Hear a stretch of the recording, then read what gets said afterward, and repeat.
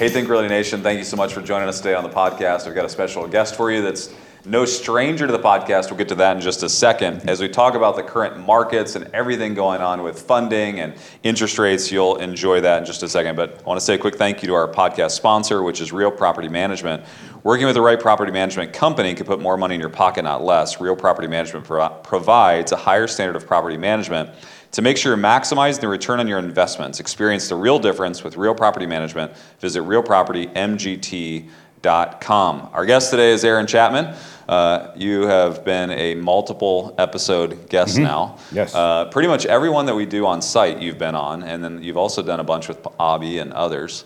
And I appreciate all the insight you give our listeners. But I appreciate you letting me on because... Yeah, it gets a little racy sometimes. Yeah, after the first time, it's like, man, I don't know if there's going to be a second. But here I am for like the 8th. Well, just so you guys know, my team outside was telling him that there was no holds barred, nothing he can't say. So we'll see how much editing we have to do with this podcast, but we'll go with it. Well, this may be the shortest podcast in history, if that's the case. If you guys are going to edit. Here I thought you guys were going to just go balls out and let me just do what I wanted to do.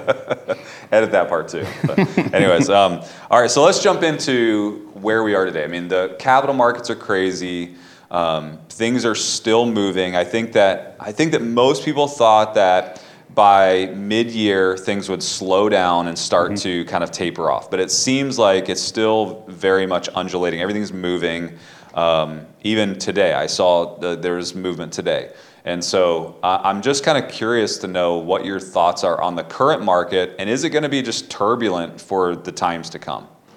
I can't imagine it being anything but turbulent because you've got basic redefinition of everything happening right now. You've got an administration trying to make it look like they're actually doing something when we're doing the exact opposite for our economy, but reporting differently. Okay. And they've convinced all the media outlets to report it in the way that they want it defined. You know, from the very beginning of the Federal Reserve, not the beginning of the Federal Reserve, but for the longest time since they've been tracking CPI, they've been redefining CPI. It's probably one of the classic cases. Right. And when you look at, you know, I don't even know. Real quick. Tell our audience what CPI is. Okay, so you have the Consumer Price Index, which by what it's labeled as would make you think that they're tracking certain things, but is truly the most mislabeled thing in the markets, in my opinion. I agree as well. Because they're claiming a Consumer Price Index would say, we're going to track everything that people spend money on and see where those prices are going. Yeah. But instead of that, they're tracking what they want to track that follows their objective. And what is their objective? A 2% inflation, right? Do you know where that came from? Yeah, where did even 2% inflation come from?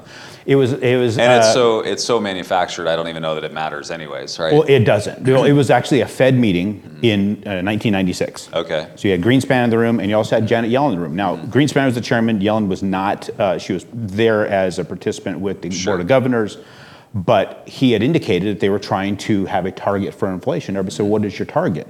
We said, it should be zero, right? We want to have zero inflation, people. Right. People need to be able to know what their future is going to be like. Sure. Well, then it was proposed like, well, we don't even know how to measure inflation. So since we don't have an accurate way of measurement, I would, and this came from Yellen, she goes, I would propose 2%. Well, then it went around the room. Everybody decided 2% would be a good number to target for. That's it. Huh? Let's just vote for that. Just use 2% because we have no idea how to really calculate exact inflation. Well, then, of course, more dialogue went on. And then on the I think it's towards I don't know if it's the very last page. I think it's like in the last 10 pages of the transcripts.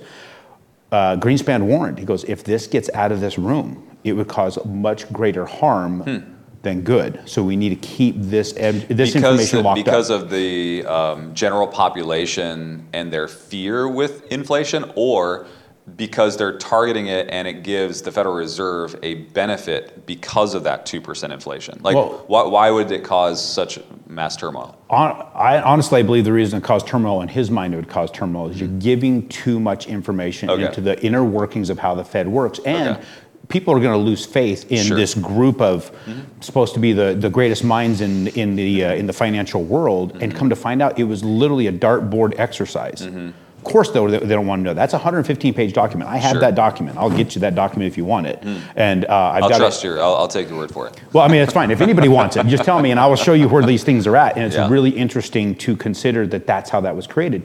Then you look at the Fed as a whole, right? And I'm not trying to crap on people at the Fed, but when you start looking at those who are in charge all across the United States for the Federal Reserve, this Board of Governors, and you look at their history, the majority of them started at the Fed. Didn't have any external background. Right. Then you have a small handful of them that come from education. Yeah, a lot from of them. Education to the Fed. Sure. Or just at the Fed. Yeah. That does not tell me they understand the general economics of how things work as the U.S. as a country. Yeah, I think it's really interesting that you're hitting on this because a lot of the people, like you said, yes, they come out of college and they go straight into the Fed and then they kind of like home grow their staff. Yes. And I've spent a lot of time with Fed staff. One in particular, which I won't mention his name, but out of Atlanta, he gave me the list of who was, essentially, who are they called presidents of each area as like the president of the Fed? The presidents of those particular areas, then they were the board of governors that were all those presidents. And then you have the presidents of the banks, right, that also participate. But he was going through the criteria of what it took to become a president of the I guess it would be regional Federal Reserve. And most of them came from the educational space. It was big educational institutions that were known for finance, right? So it was Yale and it was Princeton. And they had some sort of an educational background, and then they moved up into. So what's interesting is you're essentially allowing theorists, not practitioners, to mess with the very economic foundation of the country, which is fascinating. Well, when you think about people who have a degree in something, right, and you sit down and you talk to them about that. Love you, Daryl, but I'm not trying to crap on your buddy. He is the most tenured professor at ASU, and he is a professor of electrical engineering. So I thought, I've got this guy next door who's a badass in electrical stuff. I had this idea. So I went over and sat down and said, hey, I've got this idea. I want to run it by you. I started getting into the idea and the how to assemble this particular thing. He's like, whoa, hang on a second. He goes, I understand theory. Yeah. It's like, what do you mean theory? Right. And he couldn't explain to me what theory was when it comes to electrical engineering. Sure. It's like you either plug the shit in and flip the switch, or you don't. Right. That I don't understand. How can you theorize about this? And I know he has to do like a 400 or 500 page thesis every single year at the end of the year. Sure. How can you create new data on something that's pure theoretical? Doesn't exist. So then when you're talking about a person who gets an education and that comes out with a master's degree in electrical engineering, they have a master's degree in the theories created by the person who taught them. So if you're talking about people going into the Federal Reserve that have a degree in economics based upon who taught them economics, who never practically applied economics in the private sector, who don't know the outcome of things, that's who's running what we're doing. And what's really interesting is when you're talking with real estate investors, because I finance real estate investors, we did a plug here, Security National Mortgage, Aaron Chapman, look that sumbitch up, aaronchapman.com. When you're talking about financing... Isn't it Aaron B. Chapman? Well, I always want to know what the B stands for, but it's okay. We can go with, I don't want to go with Bravo, right? But Bert, my dad's named Bert, so my parents thought it really, really awesome to have my initials ABC. Okay, they expected me to be very, very unintelligent, I guess. Yeah. And so if I'm going to figure out how to I get my ABCs down real quick. So we're financing the real estate investor, helping them get into the single families, duplex, triplex, fourplex, up to 8 units, 10 units, I think, or blanket loans, you name it. We're doing people's buying their house to live in, all that. Well, when you start considering what people think is a good move to make, they're talking to their attorney, they're talking to their CPA, they're talking to other people, realtors, on how they should invest in real estate. Sound theories, but it does not work in practical application. So the benefit they have working with us is I've been doing this since 1997. I do about 1,300 transactions a year. I see where thousands of people are making decisions, where thousands of people are succeeding, thousands of people are failing, and what they do to pivot in those failures to continue to be successful. So there's a practical way to do things, and there is a completely impractical but great theory way of doing things. And that the reason I bring that up is I've gotten to see how all those theories from your attorney and your CPA, that all are sound theories from the perspective of an attorney or the perspective of a CPA, but does not work in the practical real estate world when you're dealing with tenants and you're dealing with the markets and you're dealing with all these things. You have to take a different approach. And if you've not been on the ground getting your hands dirty, you don't know where those things are going to hit. And unfortunately, the people up in those ivory towers, if you will, they have no clue. I oftentimes will defend the brilliance and the educational background of those in the Federal Reserve. I don't think the people that sit and lead the Federal Reserve are stupid people. Not I think at all. they're actually brilliant people.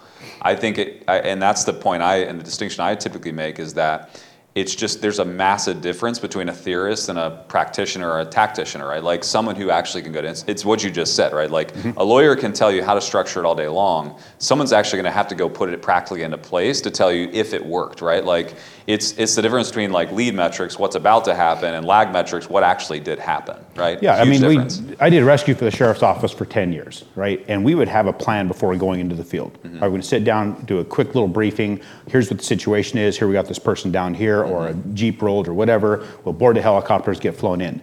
But as the person in charge, boots on the ground, when I get dropped or I fly overhead and I look at the scene, plans change on the fly because the information changes, right? And if you're not a good tactician or you don't have enough experience on the ground and you follow exactly the plan, you could literally get everybody killed following the plan precisely.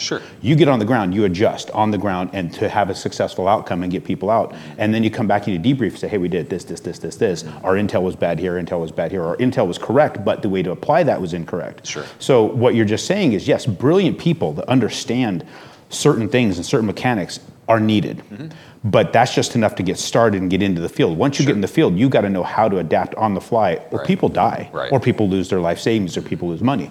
Now we've got an economy that's being operated by people that are trying to stay in power, and they're offering and they're influencing data to come out. Right now, the jobs reports that keeps coming out, completely crazy that we've got the house that I know people losing jobs. I know people getting their hours cut. Everywhere I go. But how is it all of a sudden we're seeing hundreds of thousands of jobs created, but then at the same time now the Fed's like, well, if the jobs are going crazy, we're going to have to step on this even more. We're going to have to raise rates even more. We're going to have to crush this even harder because now inflation's going to get out of control. We're going to have more money going after fewer products. Then you have in the background, you start knowing some of the guys who are running the biggest banks in the world, like, hey, keep raising rates, because the more you raise rates, the more it kills the little banks, the more people we suck in, the bigger our bank becomes. I mean, I'm not one here to bitch conspiracy theory, but man, there is people that are working their asses off to build it bigger at the expense of all of us. There always will be. You know, like, I love living in a capitalist society. 100%. Because it provides us all great opportunity. However, there is a downside to some pieces of capitalism, and that is when the nation, you know, and it's all the monopoly laws, right? Like at some point we realize that capitalism can turn into monopoly, and at some point which becomes fascism, right? Like, and so like now you have a dictator sitting at the top because there's too much control, right? And so there is a time period when capitalism overcomes this like leverage point that turns into a dictatorship, right? Like it can turn into a society where there is no choice, there is no chance, right? So you said that you believe that we'll kind of always be in this turbulent time for at least a period of time. Why is that? Is it because of the underlying need, or is it greed, or whatever it is that's driving it, but now it's going to constantly mess with these rates? I mean, and so now the rates are always going to be suspect to change for the immediate future? Well, rates are definitely suspect to change. And I think that people need to understand what drives interest rates. Now, there's various different types of interest rates, right? So there's the rates that are set by the Fed, which is the rates to the banks, right? The Fed is the bank's bank, right? And that's just for the banks to operate on. And I think that's an important note. Is like oftentimes if you're a real estate investor and you're watching, oh, the Fed just raised rates. What they're talking about is the amount of return that they're expected on the dollar that they send to banks. It's really, really important that people understand that delineation. Yeah, because when the Fed takes that capital and they'll lend it out to smaller banks for them to do business, and then of course there's a certain point they have a different arrangement on paying it back. That's where that rate comes in. And then of course that affects short-term rates and all that kind of stuff. Then there is the people following the 10 years saying, well, we're going to follow the 10 years because the 10-year note, the Treasury, if it goes up, interest rates usually drop. If it goes down, interest rates usually go up. Well, the reason they're doing that is because it's a long-term bond. And the actual driver of interest rates is the mortgage-backed security, which is the long-term bond, but it's not generally published. The 10 years published, the Treasury's all over the place, widely published all over every news outlet. So people follow that because it's a long-term bond. If it goes up, bonds are typically going up. If it's going down, bonds are typically going down. So it's showing an influx of capital, or I guess an outflux. I guess we could use that word. So then if you look at the mortgage-backed securities, it tracks it pretty closely, but not always the same. So I follow the mortgage-backed securities itself. How much money is going into those pools of capital. If you guys watch The Big Short, you can see the start of the mortgage-backed security with Lou Ranieri from Solomon Brothers. So money going in means there's more capital available to lend, therefore it gets cheaper, the rate goes down, because then people use that capital. Money goes out, the rates go up. And then sometimes it gets to the point where nobody wants to lend at all. They just don't want to get in it whatsoever. That's what happened during the crash of 2008. And what's interesting right now, there is a large group of people that are saying rates are going to come down. We're going to get back to a normal market. I'm going to ask you, Eddie, what do you think is a normal market? Yeah, I have a really hard time answering that question because, like, even if you look at where we are today and you go back to Obama's first 4 years in office, like, we're actually parallel with where we were back then, right? So I struggle because if you look at kind of like if you look at the wave, the curve, it's like we may actually be at normal if you go all the way back to 1897 and our interest rates that have been published since 1897, right? So like I don't know. We might be at normal, you know? We actually are slightly better than normal presently. So when you look back at that whole thing I was just talking about, we've got a point in 2008 where we had the financial crash. It affected the entire planet, right? And it affected, of course, interest rates, affected housing, the biggest mess we've ever seen in housing in history.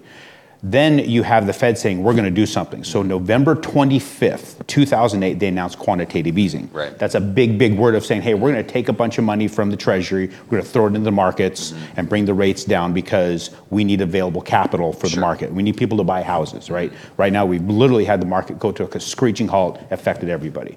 So they dumped in between January 1st of 2009 till March 31st, 2010, $1.25 trillion over that window of time.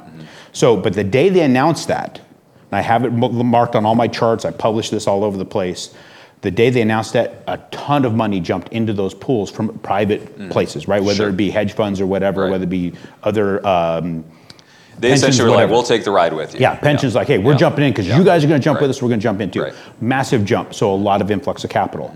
And it's continued to go, it went up above that, bringing rates down all the way up until 2017 when the Fed says we're going to start tapering. The market freaked out, they called it a taper tantrum through 2018. They started putting money back in. And then you get to March 20th of 2020. What happened March 20th of 2020? Yeah, COVID. COVID hit, right? Yeah, March 20th is when the Fed dumped in $1 trillion between March 20th and March 30th. In 10 days, the Fed influenced the market that much. And our interest rates went to an all-time low, and they stayed there until I think it was October of 2021. Then they announced the tapering, and they were not going to back off. It's called the quantitative tightening. That's when the market just dropped, and our interest rates more than doubled almost within a year. Actually, almost tripled in about a year. And everybody's freaking out. It's like, oh, we just got to a normal place.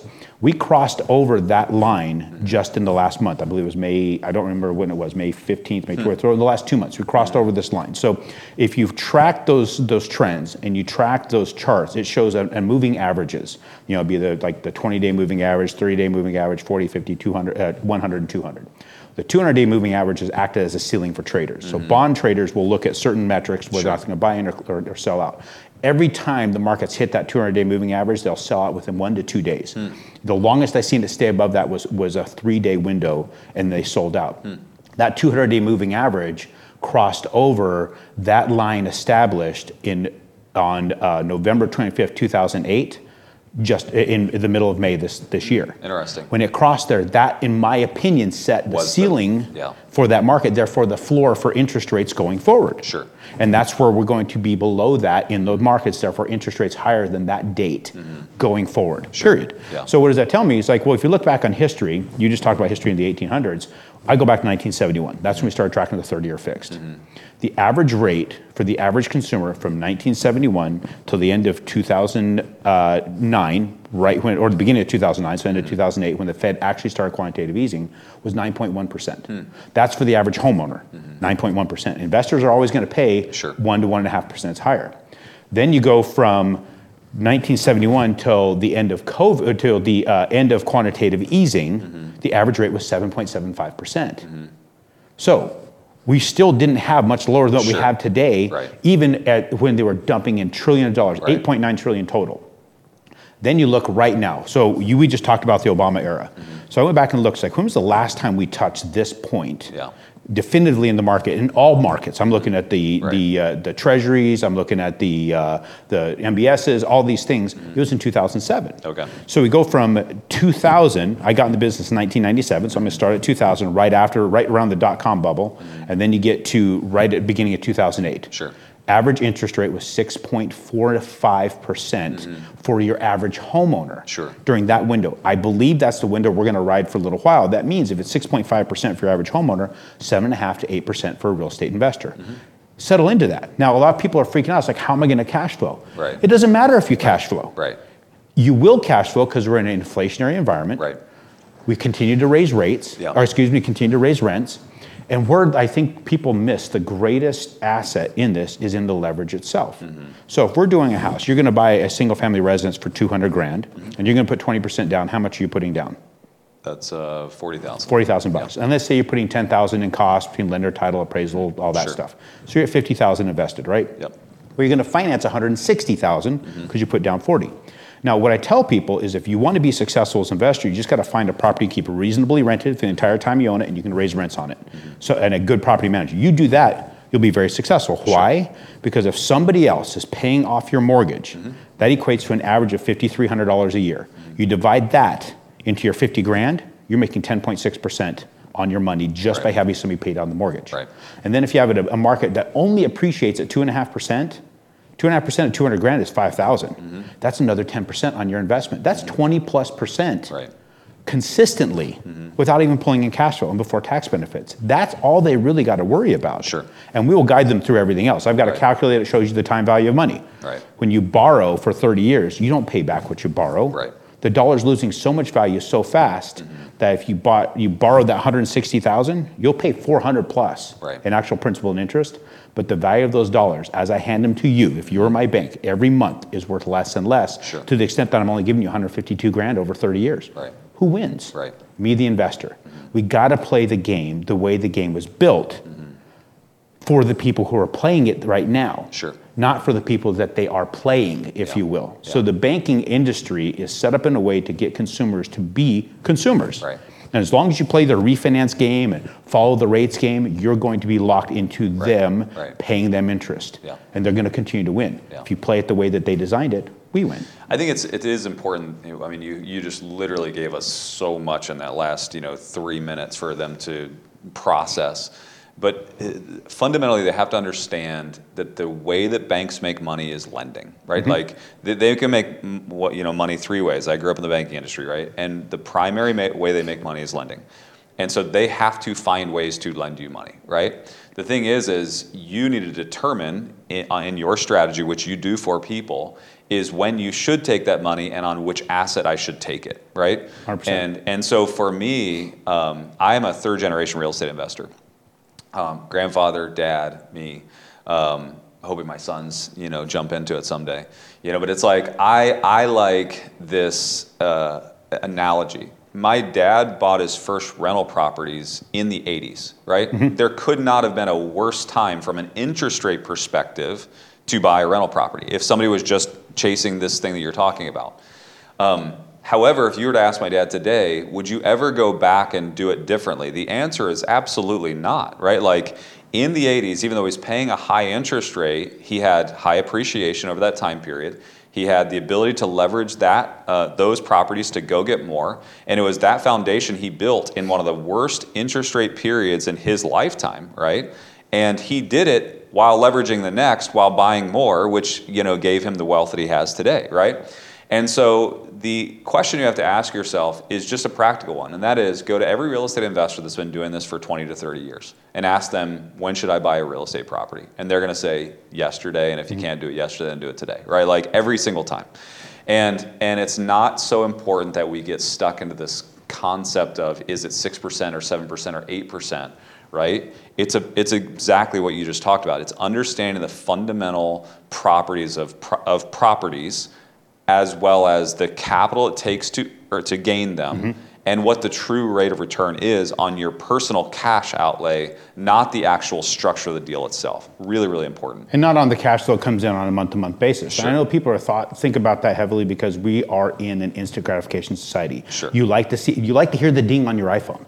Right? And that's all that cash flow is. Yes, we want cash flow. I'm not saying you don't want cash flow, but you will get there eventually. We're raising, I can go through that exercise, I don't have to right now, but you're going to be raising rents. Within 3 to 5 years, you will get to the cash flow point you wanted to be without a problem. Where can you ever start a business in history that says, start a business because you can be successful day one? No, they've had 3 to 5 years of reserves to become cash flow positive. Same thing. The one thing that people are so worried about is now a bad time to buy real estate because is the market going to crash? Is real estate going to correct? Well, look back at what caused the market to crash before. What caused it to correct? It caused it to correct. We had rampant capital being pushed out to people who did not qualify. And we had people overbuilding. We had builders are going absolutely insane. Well, National Association of Home Builders right now, they're not building houses, they're building apartments. Right? The houses they're building, they're only building off of ones they already have deposits on too, which is even crazier. Exactly. Things that they've already developed. They're not developing new places, right? In fact, they're even walking away from developments. We have a massive demand. It's speculated that 5 million houses are in demand, but we don't have it. We're short that inventory. And then, of course, you've got the fact that large hedge funds, they're buying it up in big swaths, right? Anything they can get their hands on. So we are a society that's becoming a very subscription-based society, if you will, right? So if we have all the massive media and all the big companies trying to turn us into a subscription-based society, which means you'll never own your house, like Klaus Schwab wants to tell you, you're gonna pay a monthly fee to have your housing. BMW tried the bullshit with their car, right? We'll give you the king dingling car, but you're going to pay the base price. So you subscribe to all the features. You actually want the son of a bitch to start, pay me a fee every month, right? All these things. Now, that didn't go over well, but that's the aim of the large companies to become a subscription-based society. If we are being pushed that way, you as a real estate investor can get on that and draft into that. You're going to have a large group. I mean, they're never going to stop real estate investors. There's always going to be real estate investors. So get on board with that. And if you're thinking you need to time the market, that's as dumb as a star football player sitting on the sidelines, on the bench, waiting for the perfect play to get on their highlight reel. The only people on the highlight reel have their ass on the field. It's time to get on the field and start playing ball now. And it's an extremely safe place to play ball. It just is. And what I just saw a write-up, the top 100 markets that they're focusing on, only one has actually declined in prices. That was Austin, Texas. And it wasn't that much. Everything else is still going up. It's the fundamental supply and demand issue you just talked about. Exactly. The other thing that people keep saying, well, man, should I wait because fewer houses are selling? Well, we have less than half the inventory we had in 2019 because nobody's selling their house because they have this low interest rate. It's the greatest asset in the world is their low interest rate loan. And the greatest asset in the world, in any situation, is a long-term leverage, that 30-year fixed, on an asset like real estate. There is no better asset. The leverage is the asset, not the real estate. Well, we are out of time. That went really fast. Should we do a second one? We need to. They're going to kick me out of here. Why don't you do this? If you guys have not jumped into real estate investing, I want you to set up a call with Aaron. I want you to get with his team. If you're currently investing in real estate and you're not leveraging conventional capital for real estate, you need to talk to Aaron. And if nothing else, I want you to get on and watch all of the content he puts out. He puts out an email just about every other day or so. Twice a week. You can go to aaronchapman.com, go to the media section, and right in there, if you can't find it, just Google Aaron Chapman. There's only one that looks like me. In that media section, I got those videos put up, and then just go to the YouTube, subscribe to that one, you'll get it. I give you market data on how it affects you as a real estate investor from actual market data twice a week. And it's one of the most informative pieces of information that I get to my inbox every single week. He's on it. He's always giving you data and information. If nothing else, make sure you jump into that stream of content he's putting out there. But you do owe it to yourself to actually have a conversation with him and his team because he's going to help you understand these processes and leverage what you have to go gain more, which is what investing in real estate is all about. So thank you so much for being a part of the show today. Well, my pleasure. I want to say a quick thank you to our podcast sponsor, that's Real Property Management. Having the right property management, which Aaron just talked about, puts more money in your pocket, not less. And having them on your team will help you build and scale those assets so that you're not putting all your time and effort into tenants and toilets. You can actually go out and do the deal structure and find capital and all of that type of stuff. So you can find out more about real property management by going to realpropertymgt.com. That's realpropertymgt.com. Before we close, I also want to put a big plug out there. We're actually bringing the Think Realty Conference and Expo to Phoenix, Arizona, March 28th and 29th of 2024. This will be the first time we've been on the West Coast since before COVID, and this will be the first time we've ever came to Phoenix, Arizona with the Think Realty Conference. And we want to have a big turnout out there. We have a lot of audience out there. Many of you have asked us to come to Phoenix. We want to make sure that you show up.